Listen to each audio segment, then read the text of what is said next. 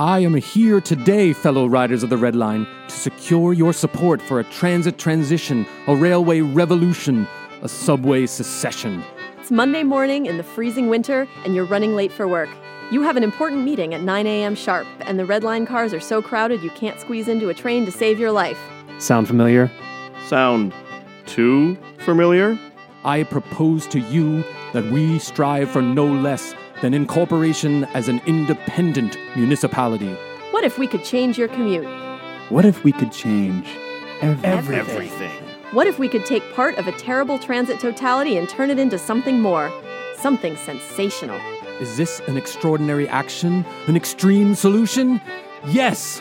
Our time is coming, fellow riders of the Red Line. We're not naive, but we do believe in progress. We believe in change. We believe the trains can run on time. The city of Red Line.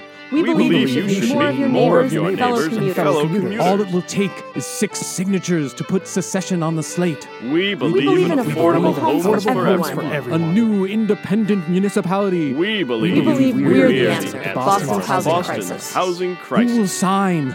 Will you? This is This is Greater Boston. because if you lived here, you'd be home by now. Paid for by future citizens of the Red Line.